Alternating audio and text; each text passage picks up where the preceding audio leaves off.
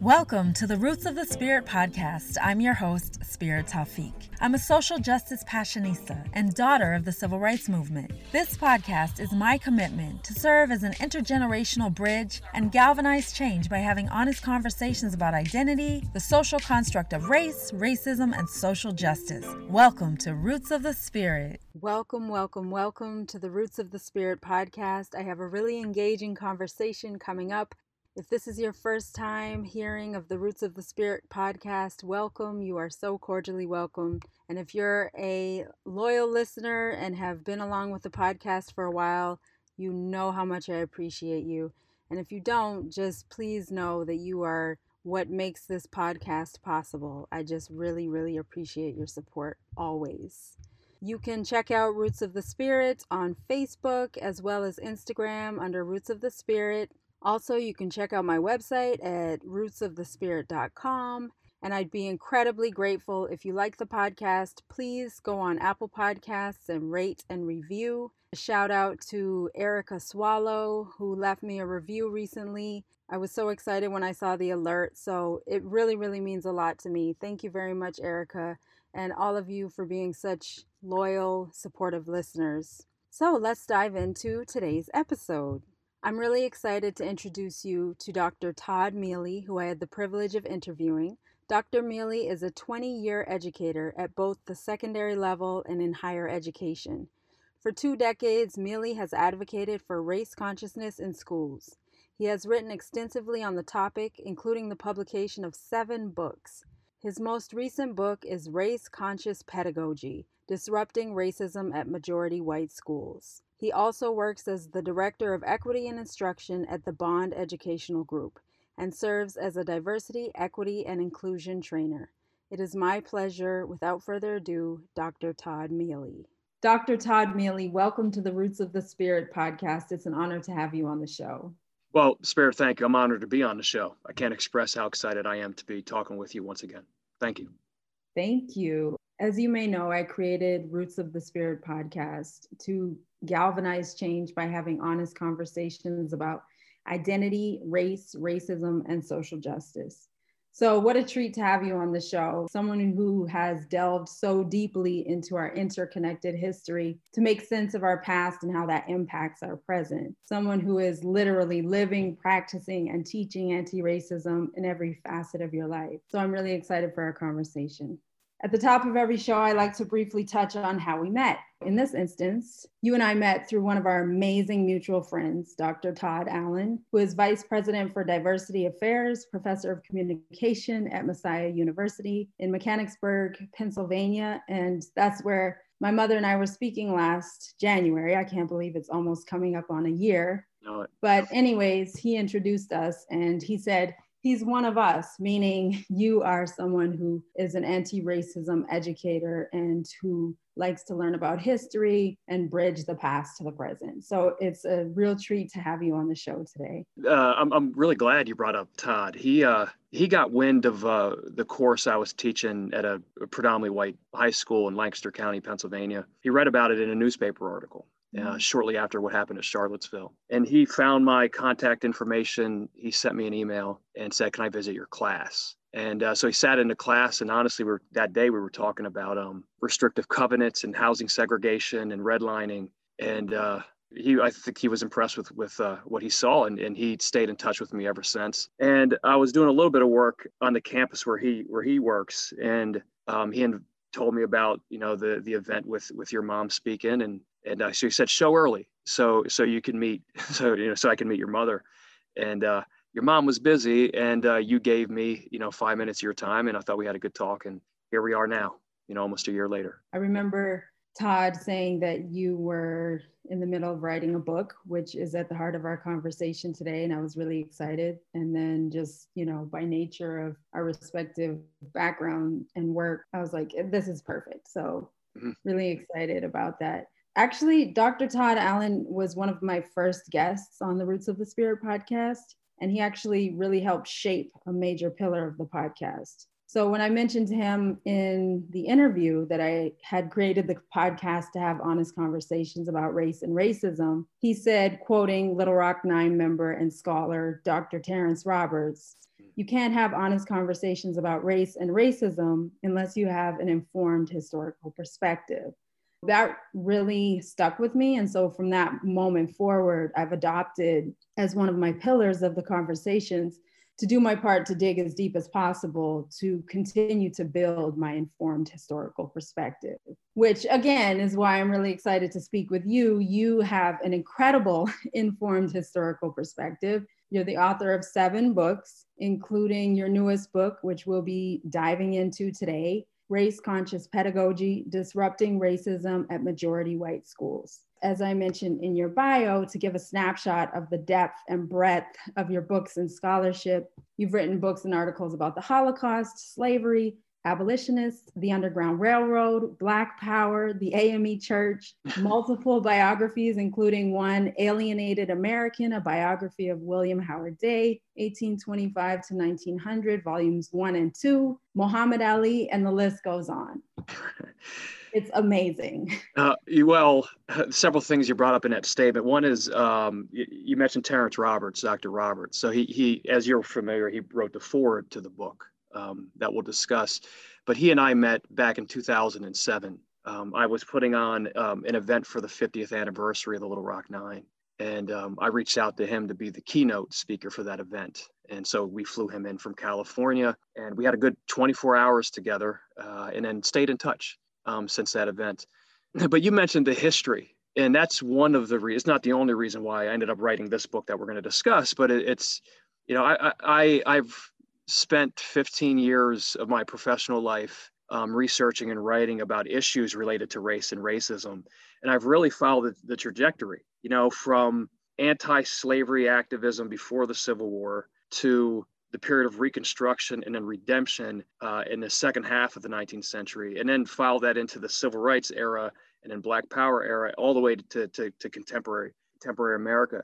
So like I've really taken a deep dive into the history behind all of these issues, which has formed the context for what I wrote now. And I wanted to move away from history writing. I'll return to it at some point, but I wanted to move away from writing history and do something that was, I don't know what the proper way to phrase it is, but more impactful in the profession, my teaching profession, and the students that I'm working with. So I'm glad you mentioned that history. Thank you. The history is so important because you have that foundation from which to build from. I always, in my work, talk about the fact that we have to have that understanding in order to understand what's going on today. And if we do have that understanding, what is happening today makes perfect sense because we've constructed this society and these systems that bring us to this moment. And so I just think that it's amazing. And as someone who has been, you know, doing my best to build my informed historical perspective, sometimes I take for granted that this isn't necessarily common knowledge. Mm-hmm. You know, the history of enslavement, Jim Crow, Reconstruction, the Civil Rights Movement. So that's profoundly important to bringing to the conversation in a contemporary sense about racism. So I just want to recognize that you've been building for decades. Yeah, well, and I think I got to the point where I can write about contemporary topics, particularly in the field of education, because of that history work that I've been, the history that I've been studying. And what I find, Spirit, is a lot of the stuff that is said today on these issues, folks were saying that, you know, in the periods of time surrounding the Civil War. So really the discussion is not new. The framing of it is new, but the vision and the initiatives that you know, civil rights pioneers were undertaking in these different time periods, it does measure up to the same things we're battling with today. I think that's also equally important to acknowledge. So your experience is just amazing. You're an adjunct professor in the history department at Dickinson College and work as director of equity and instruction at the Bond Educational Group. You recently founded the Equity Institute for Race Conscious Pedagogy, advancing anti-racist scholarship to help educators center race in the curriculum, which I'm really excited to talk about. But before we dive into that, as well as your book, another one of my podcast pillars is Sankofa. In essence, going back in order to come forward. So I'd like to talk about your upbringing and anything that you'd like to share about your family roots. Okay, great. Yeah, I'd be happy to talk about that. So I was born in Bradford, but raised in Harrisburg, Pennsylvania. So the capital city of Pennsylvania. I had a really diverse upbringing, But as we both know, diversity alone doesn't give you the tools and the knowledge to deal with inequity and to understand it. So I was really fortunate in the diverse background, both being from the city and the schools I went to. But really what got me into this work was the experience of one of my siblings. I have a sister who is Korean. My brother and I, so there's three of us, and my parents included, we all assumed that she was just experiencing the same things that we experienced growing up. She had her last name. People would come over to the house and everybody inside the house, spirit was treated the same. And then we assumed whenever we would leave the home that we all had very similar experiences in terms of the way people treated us and how the system worked for us, the education system, sports, going to our jobs. And that wasn't the case for her. And there was a point about a little over 20 years ago, where she was going through what I now understand is like a racial and ethnic identity crisis, meaning that she hit a point of her life where she had a racial awakening and she was dealing with things and she had no one to go home and talk to about that, because we had established spirit of colorblind household. The thought that if we assume that everybody has the same experiences and everybody is the same, then there's not an issue that needs to be dealt with if we just ignore these inequities that exist in what my sister was dealing with. So there was actually a detachment that occurred for a year, maybe a little bit over a year. And it was during that time when I started to do studies about civil rights history. And for that's when it clicked to me, that my sister was dealing with, being treated as a perpetual foreigner. At the same time, also being treated in the monolith that we know as the model minority myth. I just feel like as a sibling, I was failing her. So that's what lit a fire for me to get into this particular field. At the same time, I have an athletic background. I coached. I've recently retired, but I coached high school football for 22 years. And a lot of the stuff that you and I will probably talk about today, I was seeing on my own on these football teams that I was coaching. All these equity gaps that exist in school systems also exist on sports teams. The talk about creating a sense of belonging with students, with people at your place of employment. I saw that happening on the sports teams, even when I played it years before that. So that kind of just shaped my mind to the point where I'm at today. And then finally, Spirit, I now have, my wife and I have two children, age 6, and our son is age 6, our daughter is 3. I've seen this country's racial divides at the macro level, meaning the national news. I've seen it at the historical level in the research that you mentioned. I've seen it at the micro level in schools. So I know it's my responsibility to raise my kids, my wife included. So our responsibility for our kids to be socially conscious, to be proactive and forthright with how our children develop, not just physically and emotionally, but also with their social understanding of what other people are going through. And that's what I take from my background and the dealings with my siblings and everything else I've been involved in. Thank you for sharing that. One of the key questions that I love to ask my guests about is about the awareness of race. And I'm glad you can see me, so you can see my gigantic air quotes, because full acknowledgement of the mythology of race and the creation of it as a social construct. But my question is, when is the first time that you became aware of race? I could talk about this for a while. I'll try to be as succinct as I can. I lived in the city of Harrisburg, but I lived on the edge of it. And one of the first planned developments, a place called Bellevue Park. Now, it sits right across the street from Harrisburg High School, the city high school. My siblings and I did not go to Harrisburg School District. At the time, the district was going through some things where it got taken over by the city. My parents are public school folks, but just what was going on in the city at the time, my parents wanted to send us to a private school. So we went to the private Catholic school in Harrisburg. But all my friends, they lived deeper into the city. So I would travel back and forth from my house to my friend's house. And we did a lot of walking in the city, so it wasn't so much we were getting driven to our friend's house that all lived in the suburbs. We just walked to each other's houses in the city. So I would notice right away the lack of investment or the devaluation of the neighborhoods where my friends lived. And then I would go back in my neighborhood and I would see it much differently. So like that value gap that Eddie Glaude has written about a couple years ago in Democracy in Black, like I didn't have a language for that until I read his book, but that's basically what I was sensing as I was in my adolescence and in teenage years. There's times when I was with friends and racial slurs would be directed at them. or sometimes the racial slur would be said to me about the people I was with. So all of this is happening when I'm, 13 years old, 12, 13, 14 years old, heading into high school. So those are my first experiences. So my racial awakening in that sense occurred probably later than some of my friends, but pretty much the start of my teenage years. Again, in that sense, but I still had a lot of flaws, as you know, because you do this work for so long, Spirit, that you know that anti-racism is an ongoing thing. So you really challenge yourself every single day on it. So I clearly had more challenges to do and understand it, but I knew that early that there wasn't anything funny about racist jokes or anti-Semitic jokes or sexist jokes. Although I never really responded to that kind of humor at a young age. And I think it was because I had an awareness of my environment. So you mentioned that you were raised to be colorblind, and you speak about that in your book and in your work, and how colorblindness can be a hindrance to really facing racism head on. Can you speak about that?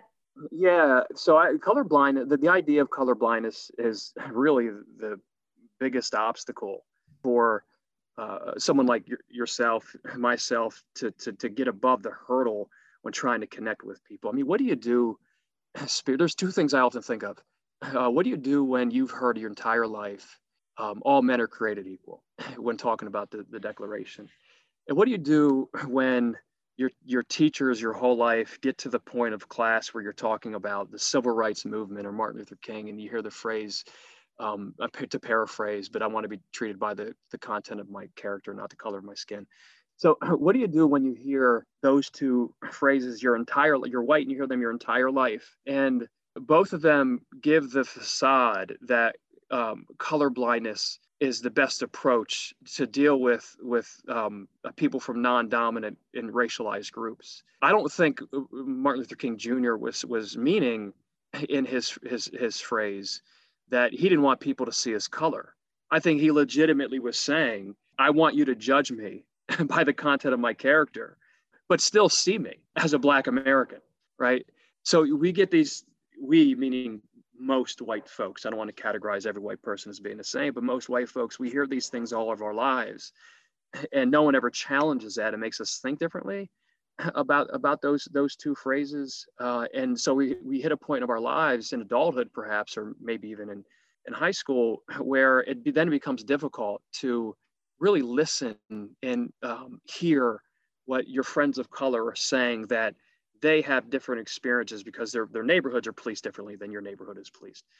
So it's difficult to understand it. So there are flaws embedded in colorblindness, meaning that the tenets of colorblindness is marked with European or white cultural standards, that those values and approaches to life end up getting gilded as universal values as opposed to a factor of white supremacy.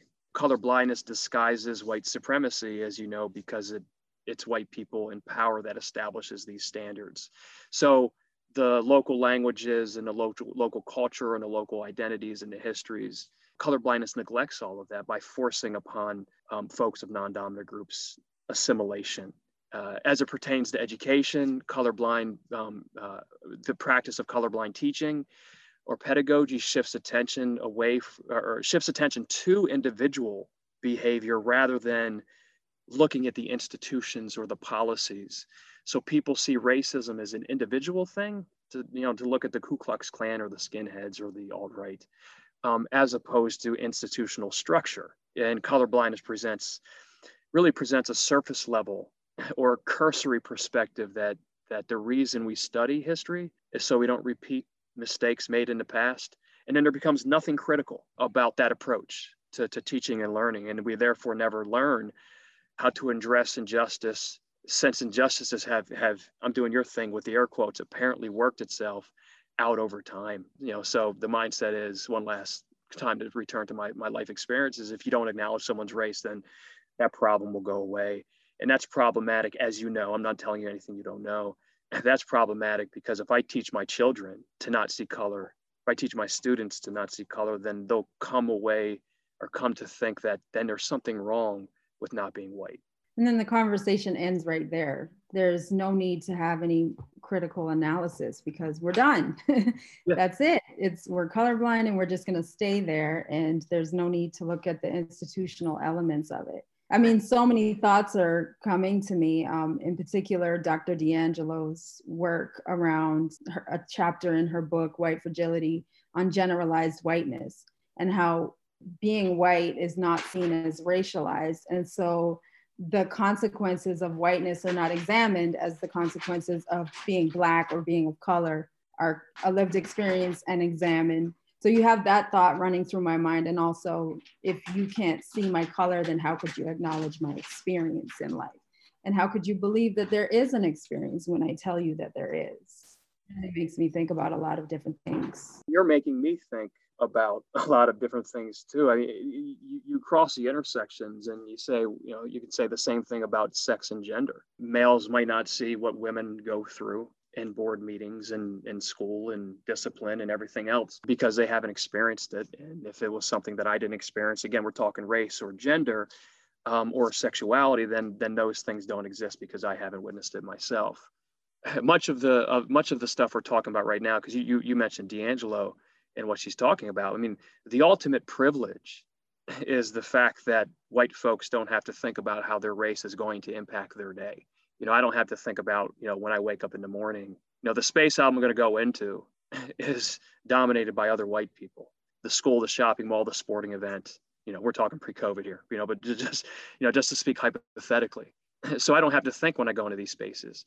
But the few times then when I'm challenged, and I've had them, and this has all helped, when I am the minority in the room, I'm conscious of that. I'm conscious of what my behavior, what kind of attention that is going to bring to me. But there's very few times in my life when I've sensed that. So, I mean, that's what you're bringing up. Yeah, and you talk about white spaces, and I think it's important to acknowledge white spaces and how they permeate one's entire livelihood, from the home, the neighborhood, the school. I've heard you speak about the importance of acknowledging white spaces and how that presents itself, how that manifests itself and impacts our life experience. Can you talk about the importance of acknowledging white spaces? Yeah, what you're not finding there is a lot of cultural diversity. You've talked about race as a construct about 10 minutes ago. You mentioned that. And so going back 100 and 125 years ago, when all these different European nationalities were blending together into what we now know today as whiteness or the white race, there on the surface becomes the absence of that cultural or that ethnic diversity. So here's the things that Irish folks celebrate. Here are the things that Italian folks celebrate. Here are the things that German folks celebrate, and so on and so forth. So that is missing. And since that celebration of that cultural diversity becomes missing from these spaces like a school or whatever else you can imagine, then when there is a celebration of another form of ethnic diversity, then a lot of white folks ask the question, why does that exist when I'm not seeing this for me?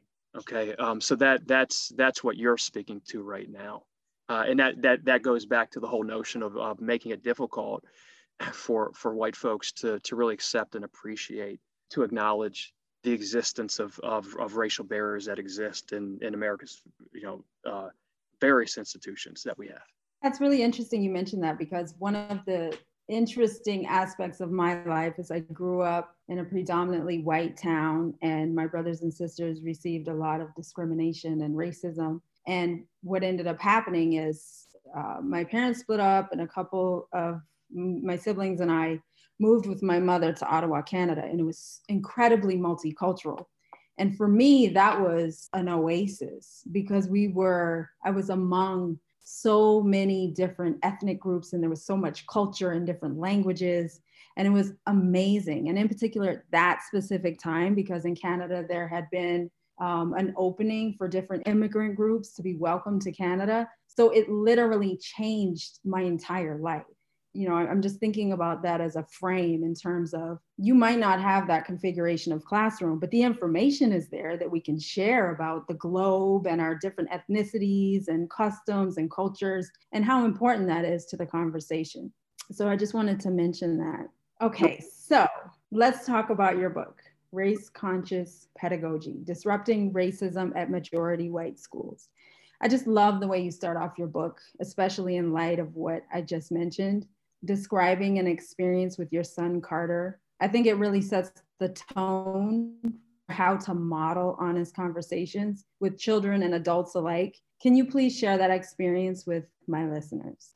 Sure, I'd be happy to. So my son and I have pre-COVID. The moment he turned 2 years old, he and I go to the movies, and we had done this for like 2 years at this point, but we never caught something to eat like dinner before the film. I just kind of time it up so we missed the previews because that's another 20 minutes, and you have a 4-year-old sitting there. You want to maximize the time that you're in the theater. But anyway, we went to I intentionally took him to a Chinese restaurant, and I had been there a number of times, and I know that everybody, all the servers in there, their English is a second language. And my sister, who I've mentioned, is Korean, but she speaks English. She doesn't have an accent. So this was going to be the first time he was really going to hear an accent. So I kind of predicted what would come out of his mouth. And so we sat down, and the waitress came over and asked us for the meal. And right away, he said to me, "Daddy, she sounds funny." And, she's standing right there. And most people most parents, white parents, would really shush him. But again, this was premeditated. And so my initial reaction to him was, yeah, and that's a beautiful accent, isn't it? And that gave us an opportunity after we placed our order to talk about the language. And I took my phone out, and I pulled up a bunch of video clips from China and also the Chinese language, Mandarin and such. And we had a conversation about all of that, for the 20 minutes before we saw the film. So this was my first attempt at him at his age to feel like that it was okay to acknowledge people with their, their different accents and ultimately different skin colors and everything else. So that's what that story was all about. The idea about conscious raising. I feel like it's a tangible example of setting the tone for the book and the work that you do, and modeling what we as people who strive to be anti-racist need to pay attention to. I think that 9 times out of 10, it's embarrassing, it's shameful. Everyone wants to just calm that moment down, try to move away from it as quick as possible, but you're leaning into it with your children, with your family, and in your work. So think about what shushing really means, right? So you play a game of hide and seek. I play a game of hide and seek with my kids, and so now our daughter doesn't find us. We don't want to get caught doing something, or you have some big animal coming towards you, and you're worried about getting hurt. So make sure this doesn't see us. So now if you're now doing that when your son says, "Why does he have brown skin?" And you say, that's saying something to the child that there's something wrong with that. Our skin is white, his skin is brown. There's something wrong then. So I'm going to shush that. So that's the subtext of that whole story, which I think is beautiful. So now in the household, because our daughter is 3, we have a number of baby dolls of color. So we have black and brown baby dolls around. And in fact, we're filming this a little bit before the Christmas holiday. Our elf on the shelf is an elf of color that we have, that I believe my father-in-law bought for us just because of the habit that we have around the household. And that's another one of my pillars, is representation. Mm-hmm. I think that it's so important. When I look around the world, like whether it's on social media or in a store or online, and I just see the beautiful diversity represented. And I think back to my childhood, on maybe there was one doll that was black or brown, and it was just a complete anomaly. And what that does to a young girl's subconscious. I think that's really important, like representation for all children, to see children from around the world in different colors, different languages. I just think that's really important. Yeah, I agree. So let's dive into your book. First things first, can you please describe the definition of race-conscious pedagogy? So race-conscious pedagogy, I'd like to preface my response with this statement. In schools, the biggest barrier to reaching every student that sits in our classroom is ideological. Everyone in education talks a good game about inclusionary practices. But what's really head-scratching is that for as much as educators decide to enter this field because they love children or because they feel it's rewarding to work with students. Race seems to be the barrier that no one touches. So while we have practical strategies to create inclusive classrooms, sadly, there are too many educators that don't believe in this approach. In some cases, you have administrators that kind of feign equity. There are principals that kind of fail in their duties to tell the teachers to teach with an equity lens and implement certain practices. And then you have teachers that receive the practical equity strategies and skills, but never the emotional investment in those strategies. So you just have people in every level of education not investing in this. So that's why I say it's an ideological problem. So race conscious pedagogy is an approach to teaching and learning that tries to disrupt this apprehensive and race evasive behavior by the educator.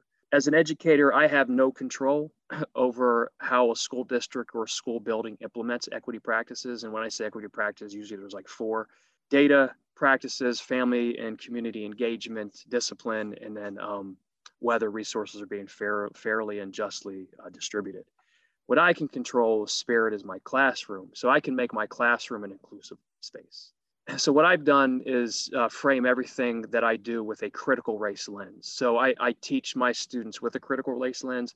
I write my curriculum with the same lens, and I tailor my teaching style with a critical race lens, to use my discipline to scrutinize institutional racism. So I think there's 3 ways to now simplify the explanation of what race conscious pedagogy is. There's 3 ways to it. One is the curriculum. So the content and the skills that are being taught. So the content is driven by deconstructing institutional racism. The skills are driven toward having students do service projects. And with that, what I try to do in writing that curriculum is provide students 2 things, not really my phrase, I'm not taking credit for this phrase, but it's windows and mirrors. So you try to create windows in your classroom for white students so they can see the various cultural history and cultural diversity that exists. So they're getting that. And then the mirrors for students of color. So it's not just a representation to make sure we talk about, the history of things like the civil rights movement, and here was slavery, and here's the abolitionists, here's Jim Crow, and here's what civil rights workers did. But it's other stereotype busting representations in class. So it's people of color and women and gay folk in positions of leadership beyond just trying to dismantle, discriminatory structures. The second part is the pedagogy. So these courses are text-based, and they provide counter voices to the presumptions and the stereotypes that the students already have. Also, the way that these courses are taught is that everything is democratized. So it empowers the student voices. It takes away the authority of the educator instead of standing in front and lecturing all the time. It's text-based. So we read the text, we base our conversations and the learning on the text, but that allows the students the opportunity to make their personal connections with them. And in that way, that's the diversity of thought that's now being represented. So even in majority white schools, where you might have a classroom of 30 and 5 students in that classroom are students of color, that allows really the window to be open for students of color to share their experiences, but also the diversity among white folks too. You have a white Jewish student, right, would now be sharing an experience that the white Christian student would have never heard before. So everything becomes democratized. And I think that's is another way that you work the diversity into that. And because of that democratized approach, you're seeing students feel empowered or therefore included, or they feel that sense of belonging in your classroom. And everything is driven towards fixing things. So everything is driven towards critical thinking, to not accept the status quo, in a way to try to perfect our society. Finally, the third part of race conscious pedagogy is influencing your colleagues. So to be the leader in your school building, to try to build a culture of racial equity, but then also intersectional equity. Wow. So now I have a million more questions. So I'm trying to think. You've described a variety of different scenarios in your book, but can you kind of paint a picture? What does that look like in a classroom? Like, what's an example of a conversation or subject matter or a text that you've read? How does that unfold? What does it look like? What is the learning experience for the young people? Mm-hmm. First of all, let me say that race consciousness can be embedded in any discipline. So this just does not apply to a history class or any social studies class for that matter. My hope is that we see teachers across disciplines developing their courses right in their curriculum with a race conscious lens. And it's not going to look the same. A math class will be different. It's more the teaching style in a math class than it is a history class. But that said, in my classes, so what I've done is I break the course into various units that address different ethnic groups in the country. So instead of making a course about one racial or ethnic group, we cover it all. So we open up with an examination of whiteness, and then we go to an examination of African American studies, then Latinx studies, then Asian American studies, Native American studies, etc. We have units on Jewish American studies and Islamic American studies as well. But what I'll do, let's just take whiteness, for instance, because that seems to be the theme of our conversation. So to teach a topic like white privilege, you might imagine, you do the work, you know how contentious that could be if approached a wrong way, right? Because you're gonna have people feel like they're being attacked. The beauty of this kind of work in a classroom is that Spirit, that the work has to be sustained. You can't walk into a group, an organization, and do one talk with them and affect any change. That's not going to happen. It has to be sustained. And you're not going to get people to buy in that are otherwise resistant to the work that you're trying to do. So the beauty of having a class like this is that it becomes a sustained conversation. So you can throw resources that the students will read and then discuss those resources. So if you take like white privilege, I don't start teaching white privilege. I actually start with race as a construct. So I'll work to privilege. So what I'll do with race as a construct is I'll put in front of them a number of sources. Usually it's around 5 or 6 sources. And some of those sources, most of the sources are talking about race is socially constructed, and here's how. But there's also about 2 sources, maybe more, that are people that disagree with that argument. So they're getting both sides here in that sense. But we're able to look at those sources and then have conversations. And that conversation focuses on the notion of civility, how people are behaving and how certain groups might be attacked. I mean, if you take a look at the decision over the death penalty the other day and compare that to other cases of white folks who have been indicted or charged that aren't facing the death penalty, for taking life, that speaks to civility. I use in my class the story of Serena Williams, who lost to Naomi Osaka in 2018, and how she was treated by the media for her your air quotes here, her lack of civility on the court. Whereas a lot of white men tennis players have done the same thing she did and were no way called what she was called. But that's just an example. So we're looking at civility. We're looking at manifest destiny, just a total disregard of the people on the continent as folks were moving, to the West Coast. And then this myth of the melting pot. And what that myth of the melting pot, which is colorblindness today, without calling it that, the idea that we have all these different cultural groups represented in a country, and they willingly melted into this Americanness or whiteness. And that's not the case. But the idea is if someone who doesn't measure that standard, now we get to talk about othering. So they become racially othered. So that's the progression through race is something socially constructed to create a caste system, which I know you have talked about in the past in your previous shows. But all of that creates a caste system. It creates hierarchies, both with intelligence and athletics, and who the prize winner of the household is, what beauty means, all of that stuff. We've created all these caste systems that are racially driven, and you have to understand how all that became socially constructed. That allows me to then move to something more specific, and that's like talk about the 1-drop rule. So now I throw sources in front of them where we discuss the 1-drop rule through history. And now if I had students that didn't really believe race as a construct, in spite of the previous conversation, now we have these actual state laws, that defined what race was. Well, what constitutes blackness, right? In the 1-drop rule. And so now there starts to be this shift in their thinking about this idea. And when we finish that discussion about race as a construct, othering, the caste system, the 1-drop rule, I give them a formula and I say, well, what does this do? Civility plus social categories, your caste, equals privilege. And like, I don't just give that to them. They figure that out on their own. So now if you have people that didn't necessarily believe that race was socially constructed, they see it not just through the scholarship, but now examples.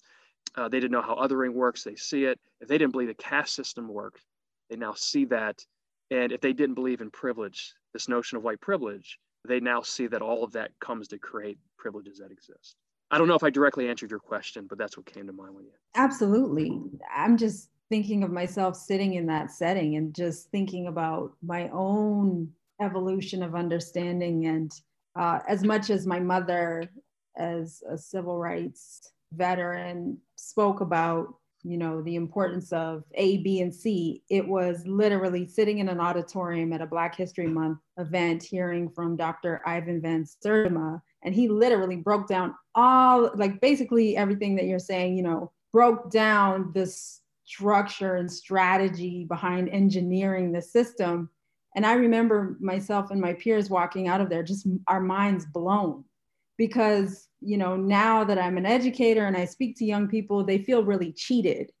And I felt cheated. So I'm wondering, what do the students tell you about their experience in being in that setting and having that amazing understanding and transformation of knowledge? So I have an assortment of students in the class. Most students that take the class are white. Most of them are female. I have a large number of students of color in there, but just most of the students are white because of the school that I'm in. So they walk out of the course with different experiences. Let me say first, they take the course for different reasons. Some students take the course for the content, right? They want to talk about these topics. Other students take the course because I mentioned before, it's like project driven. So that means that they're putting together basically dissertation defenses, 2 of them by the end of the year. They want to learn how to do that. So they want to learn how to properly read. They want to learn how to properly research and properly write. They also want to learn and get experience public speaking. So I have students that take the class for that reason, and I have students that take the class for both, to get both out of it. When they leave, more of the liberal-minded students in the class, they express their appreciation for the course giving them language to talk about things that are in their heart and on their minds, and they don't know how to articulate themselves. So they get the language to do that, and also sustain their own education. For conservative minded students that take the course, they also leave the class very positive. In some way, their skills at educating themselves in their particular position, they can do that because again, we're here's a voice, here's a counter voice, here's a voice, here's a counter voice. So they understand that concept of developing an argument. But what they find themselves, and not getting too specific here on the record, but what they find themselves is understanding these issues differently. And whether they say it now or later, they may say it later, is that their positions on these particular topics do change. So they become more open to having conversations with people and understanding that that experience is a lot different. It doesn't change like their political party. This class doesn't do any of that, which is the perception from the outside, as you know this because of a recent executive order. So the course is not designed to change that, and that's not at all what happens. But when it comes to these issues, you have students of all backgrounds and any political leaning, they're being informed on this. And they see that, man, the evidence does exist that tells me that these inequities, the arguments over these inequities are legitimate arguments. So you speak about the backlash that comes along with creating these spaces, race-conscious classrooms. Yeah. What does that backlash look like, feel like? How do you deal with it? Well, in a way, I'm fortunate. I do come from a coaching background, and as a head coach, you have to have thick skin. So when you invest in this work, it's the price you pay. So the backlash is the price you pay. So let me first position myself. Anything that I experience, any backlash that I experience, any complaint that is made of me is nothing in comparison to what people of color have experienced in the country, both personally and systemically. So I recognize that. But still, when I have a member of the community or a parent of a student or someone attack the work that I do, it still stings a little bit, as if it's dismissive of 20 years of the work I've been doing in this field, So really I talk with my wife about it. I get it off my chest and I'm able to sleep, When what I see is that's your case in point of fragility. You know, when you're having someone criticize the work that you're doing. It's funny because it's not funny. It's sad because the people that criticize these courses, the courses I teach, I've taught this course that you're asking about for 4 years now. They're not in the class. You know, the people are from the outside. So it comes from everybody from the outside, you know, as opposed to anyone that sits in the classes that I teach, or even the trainings that I give. You know, they're not going to say that Todd Mealy is un-American or Todd Mealy is divisive. They're not going to say that. But people from the outside that aren't sitting in the sessions that you give, you know, or anyone in others classes that are being taught like this, they're not going to say that these things are un-American or divisive. Really interesting. Our spouses deserve awards. Right. Yes, you do the same thing. On that note, I'm in constant conversations with educators and parents, and really anybody who's interested in becoming involved in uprooting racism. And so, in my experience, for Black people and people of color, this is a lived experience. So it's not a choice to be involved in this work or to have these difficult conversations and talk to their children very openly and candidly about current events and what's going on. But for many white teachers and parents that I speak to, there's a choice to engage or not. For those who do want to engage, many say they don't know where to start. That is a very common conversation that I engage in. And based on what you just described, you know, you have invested decades of work and you really understand racism and the construction of racism, and therefore the way in which to go about reverse engineering it or bringing about an understanding or an awareness or a comfortability about even just speaking about it. So that being said, what is your advice to anyone really, but in particular, white teachers who say they don't know where to start?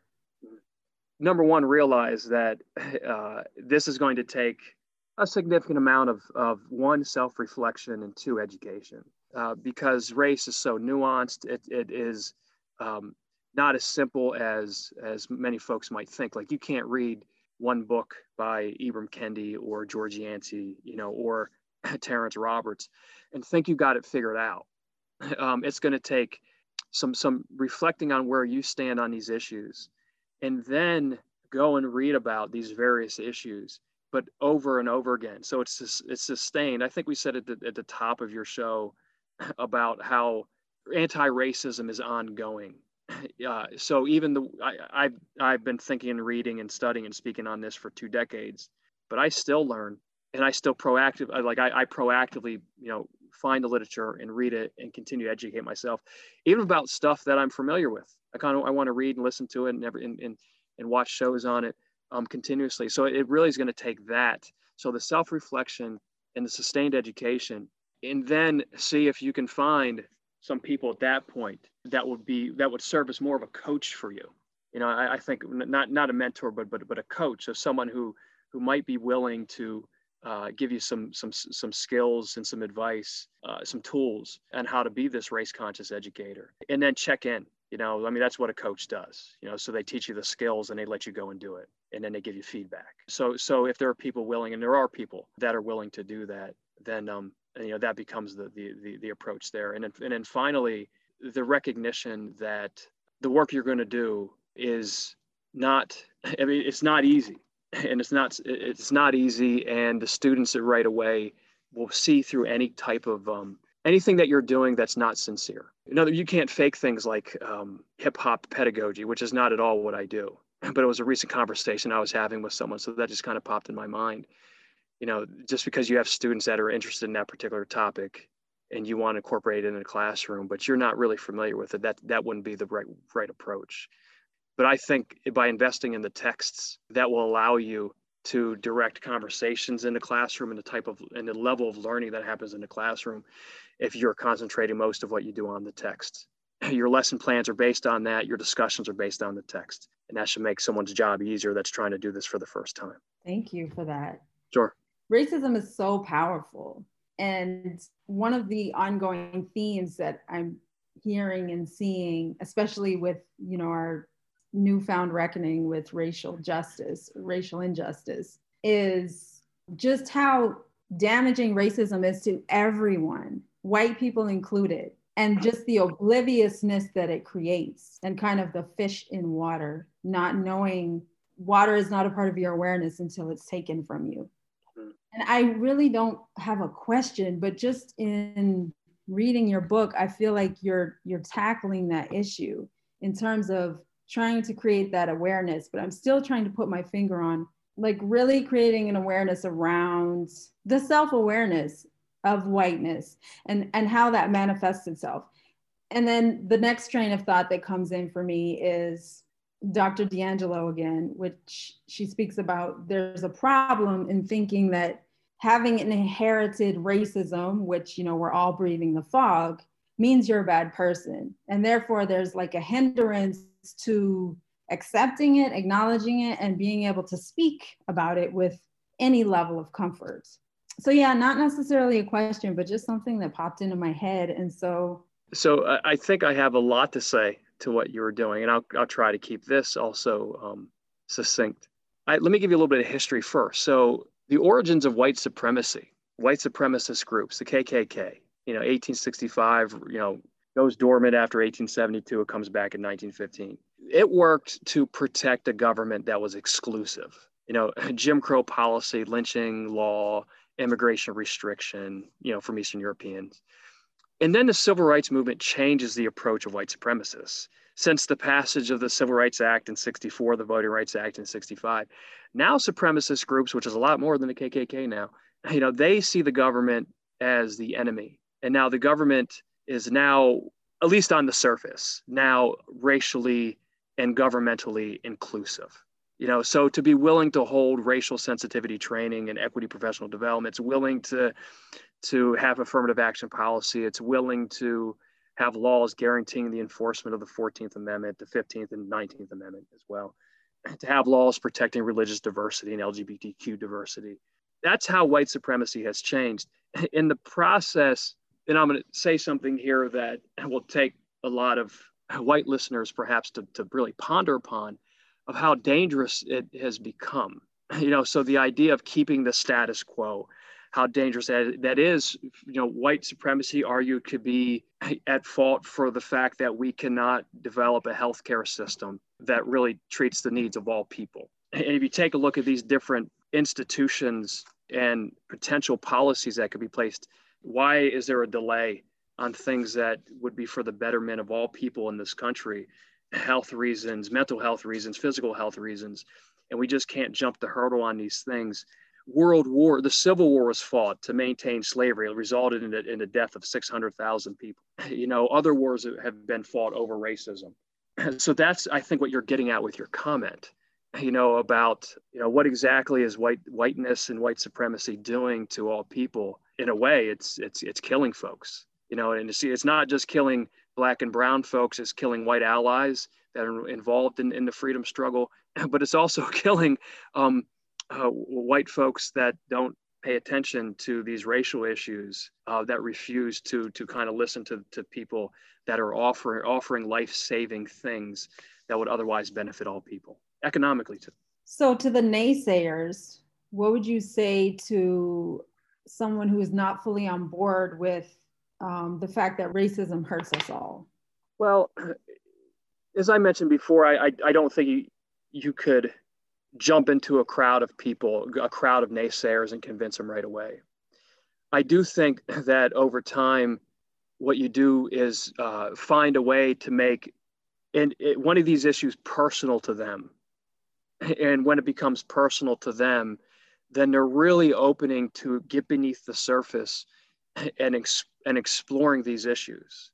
I mean, heck, look at the story that, I talked about with my sister, and then, also what I'm trying to prevent my children from doing. That was personal to me.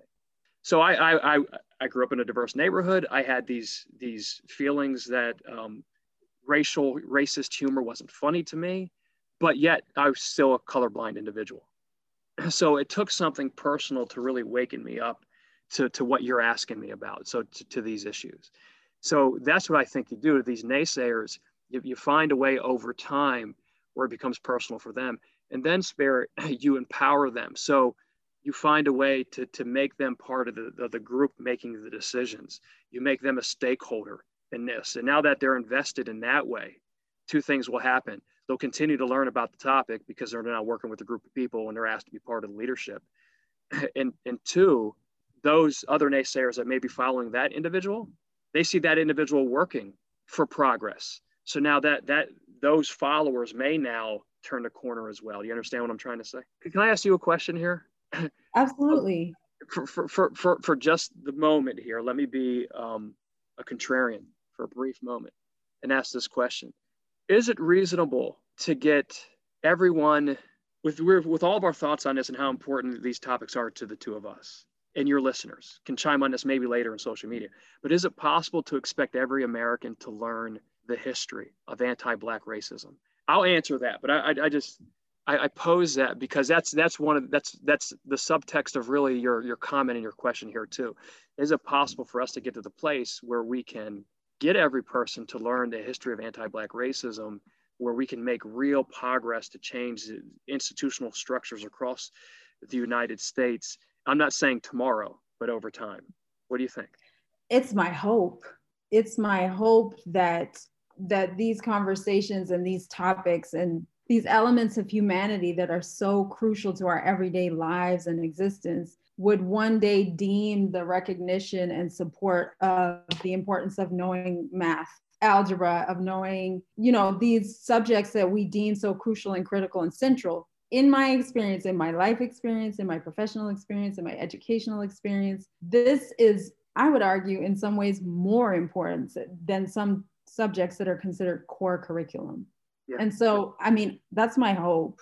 Yeah. Because I feel like it's a key to unlocking our interconnected nature and how detrimental to our humanity these divisions and this oppression is.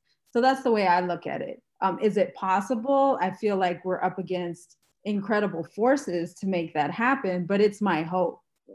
Because when I speak to young people, I'm looking at like fresh faces, and there's young people, Black, white, they're so eager and excited to learn. And they have this moral compass that's so pure and so fresh. And they know right from wrong. They know fair from unfair. And so it's almost like we need to look to children as an example. I love that you said children. I totally agree with you. I wanted to ask that question just to put your listeners, have them think about this as well. I do think there's people that we won't be able to reach, just to be realistic. There are absolutely. We won't be able to reach. But if the last 4 years showed us anything, is that we need to, this anti-intellectualism we've been in 4 or 5 years here shows us that we need an educated populace.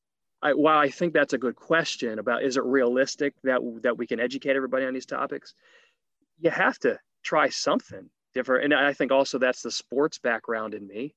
If something's not working, you're not going to continue to do the same thing. You're going to change it and try something new. Even if it doesn't work, you're still going to try something new. So I think we've seen that we need an educated populace here.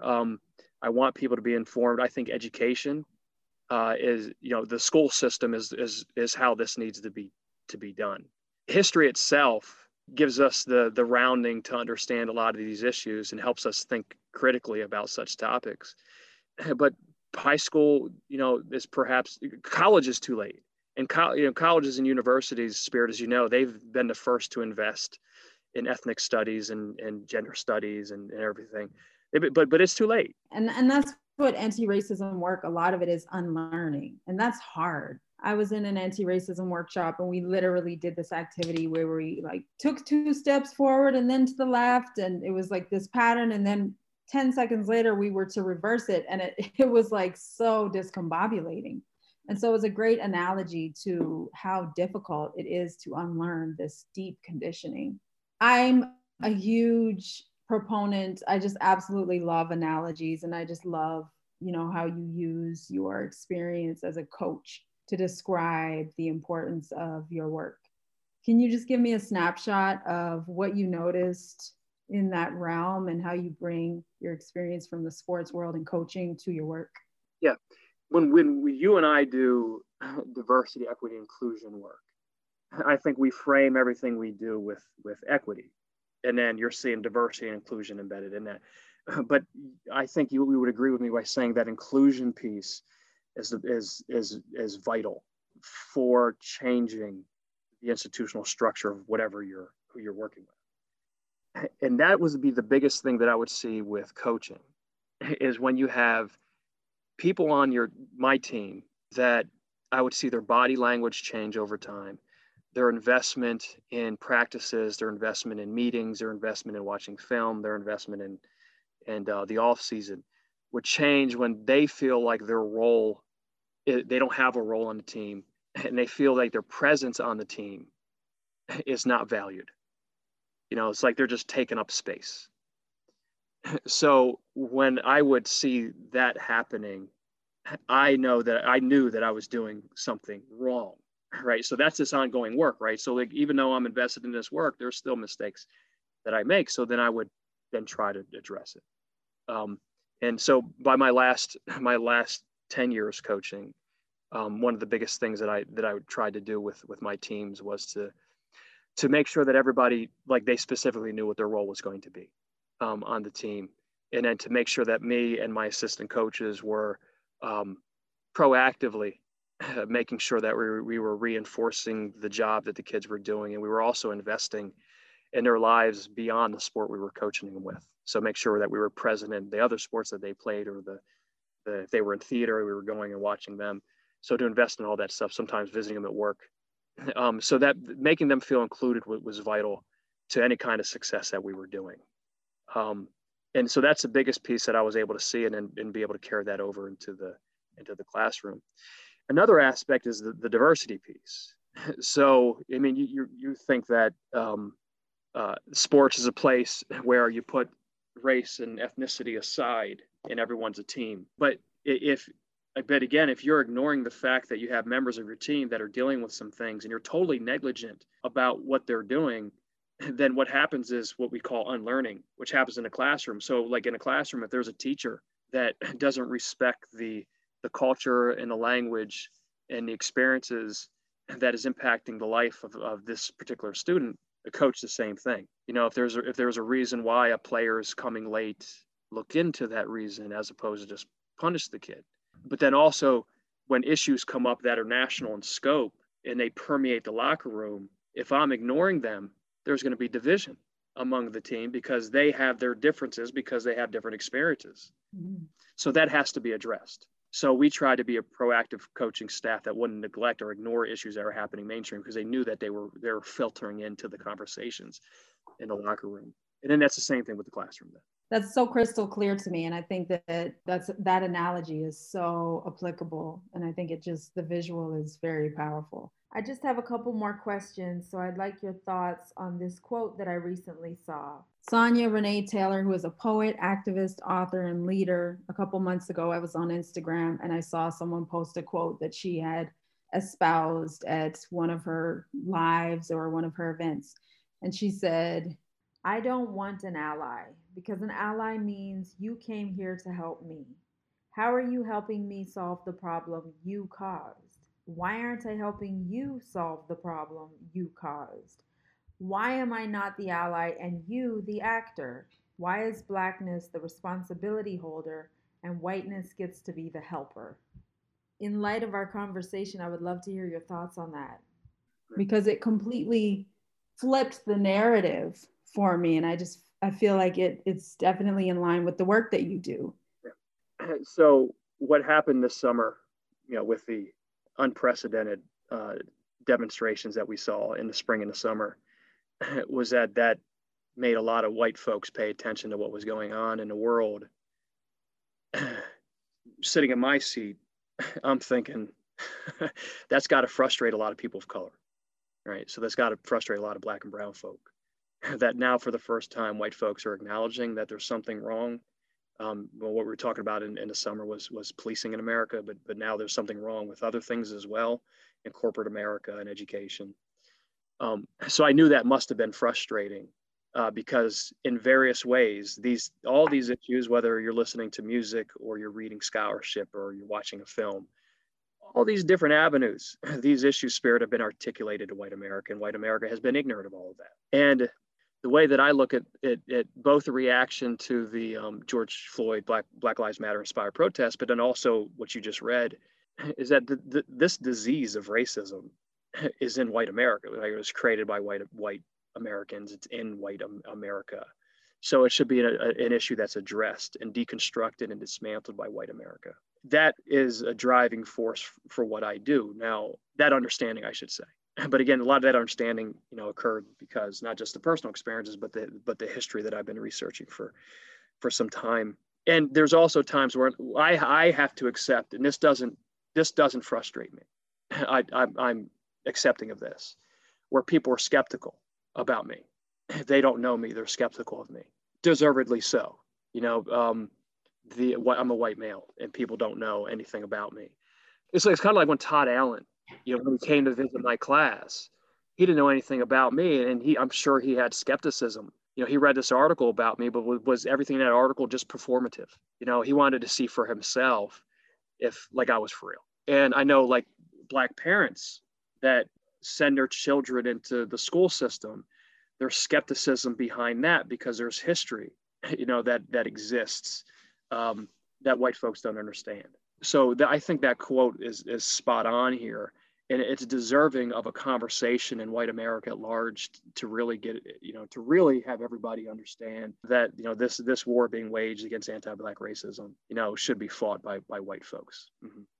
As I mentioned earlier, in 2020, you founded the Equity Institute for Race Conscious Pedagogy, advancing anti-racist scholarship to help educators center race in the curriculum.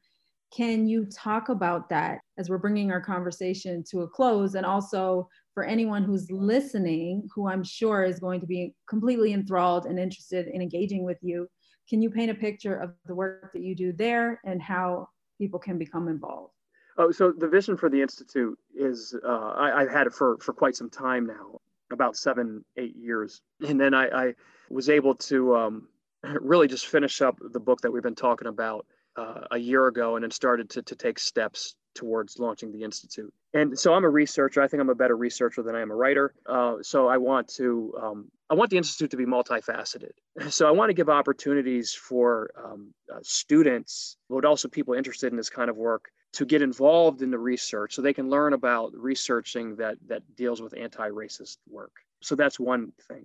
Two is I want it to benefit educators. So I want the Institute to be able to produce resources and tools that educators can use to change either their school building or their classroom into race conscious spaces. And that when I say resources or tools, that could be from lesson planning to curriculum writing. And so we provide curriculum writing services, or going into the schools themselves and speaking with folks on how to do this work and create equitable spaces in their schools. So we want to provide those kinds of tools for educators, both classroom teachers, administrators, and whatnot. Then we also, we have a publishing house to it. And there's a lot of people out there that have a lot of good ideas that have been invested in this work, but they may not be able to get their work out to the public in a different way. So they may not be able to pick up a big time publisher, because they're not Michael Eric Dyson, right? So we exist as an avenue for scholars that are invested in doing research and writing, and they want to get their work out to the public. So we want to help folks be able to do that as well. So the Institute has a major book publication. It'll be published in 2 volumes, released in 2020, the end of 2021, and then I think the end of 2022. So that's a collection of about 50 authors. So it's a chapter book, 2 chapter books, and dealing with all the topics that we hit on today. One volume will focus on classroom teachers. Another volume will focus on the stakeholders, the people making the decisions for the schools at large. So that's what the Institute does. So we're multifaceted. That's amazing. I mean, when I think about what people can do, they can visit your website, they can look into the Institute, because I mean, even when I think about myself and the work that I do, sometimes I feel like I'm on an island, and you have created this Institute and this community to help people, collectively drive this conversation and this work forward. So I think that is incredibly important for our listeners, because I feel very fortunate to have listeners who range from people who are newly interested to this topic of conversation to middle, high school, elementary teachers, school superintendents, et cetera. And there's so much, there's a big desire right now to want to become involved in all of those different levels, not necessarily knowing where to go. So that's amazing. Thank you for sharing. The Institute will be very blessed if we ever in some way collaborate with you. So. Well, thank you, and vice versa. This has been such a wonderful conversation. Can you please tell us where we can find you, your website, your social media, and then I have my signature question, and you can go about your day. Okay.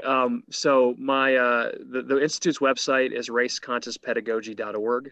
I have an email address at that site. It's Mealy, MEALY, at raceconsciouspedagogy.org. My Twitter handle is just Todd Mealy, at Todd Mealy. Facebook is the same, Todd Mealy. And then I have a personal website, which is toddmealy.com.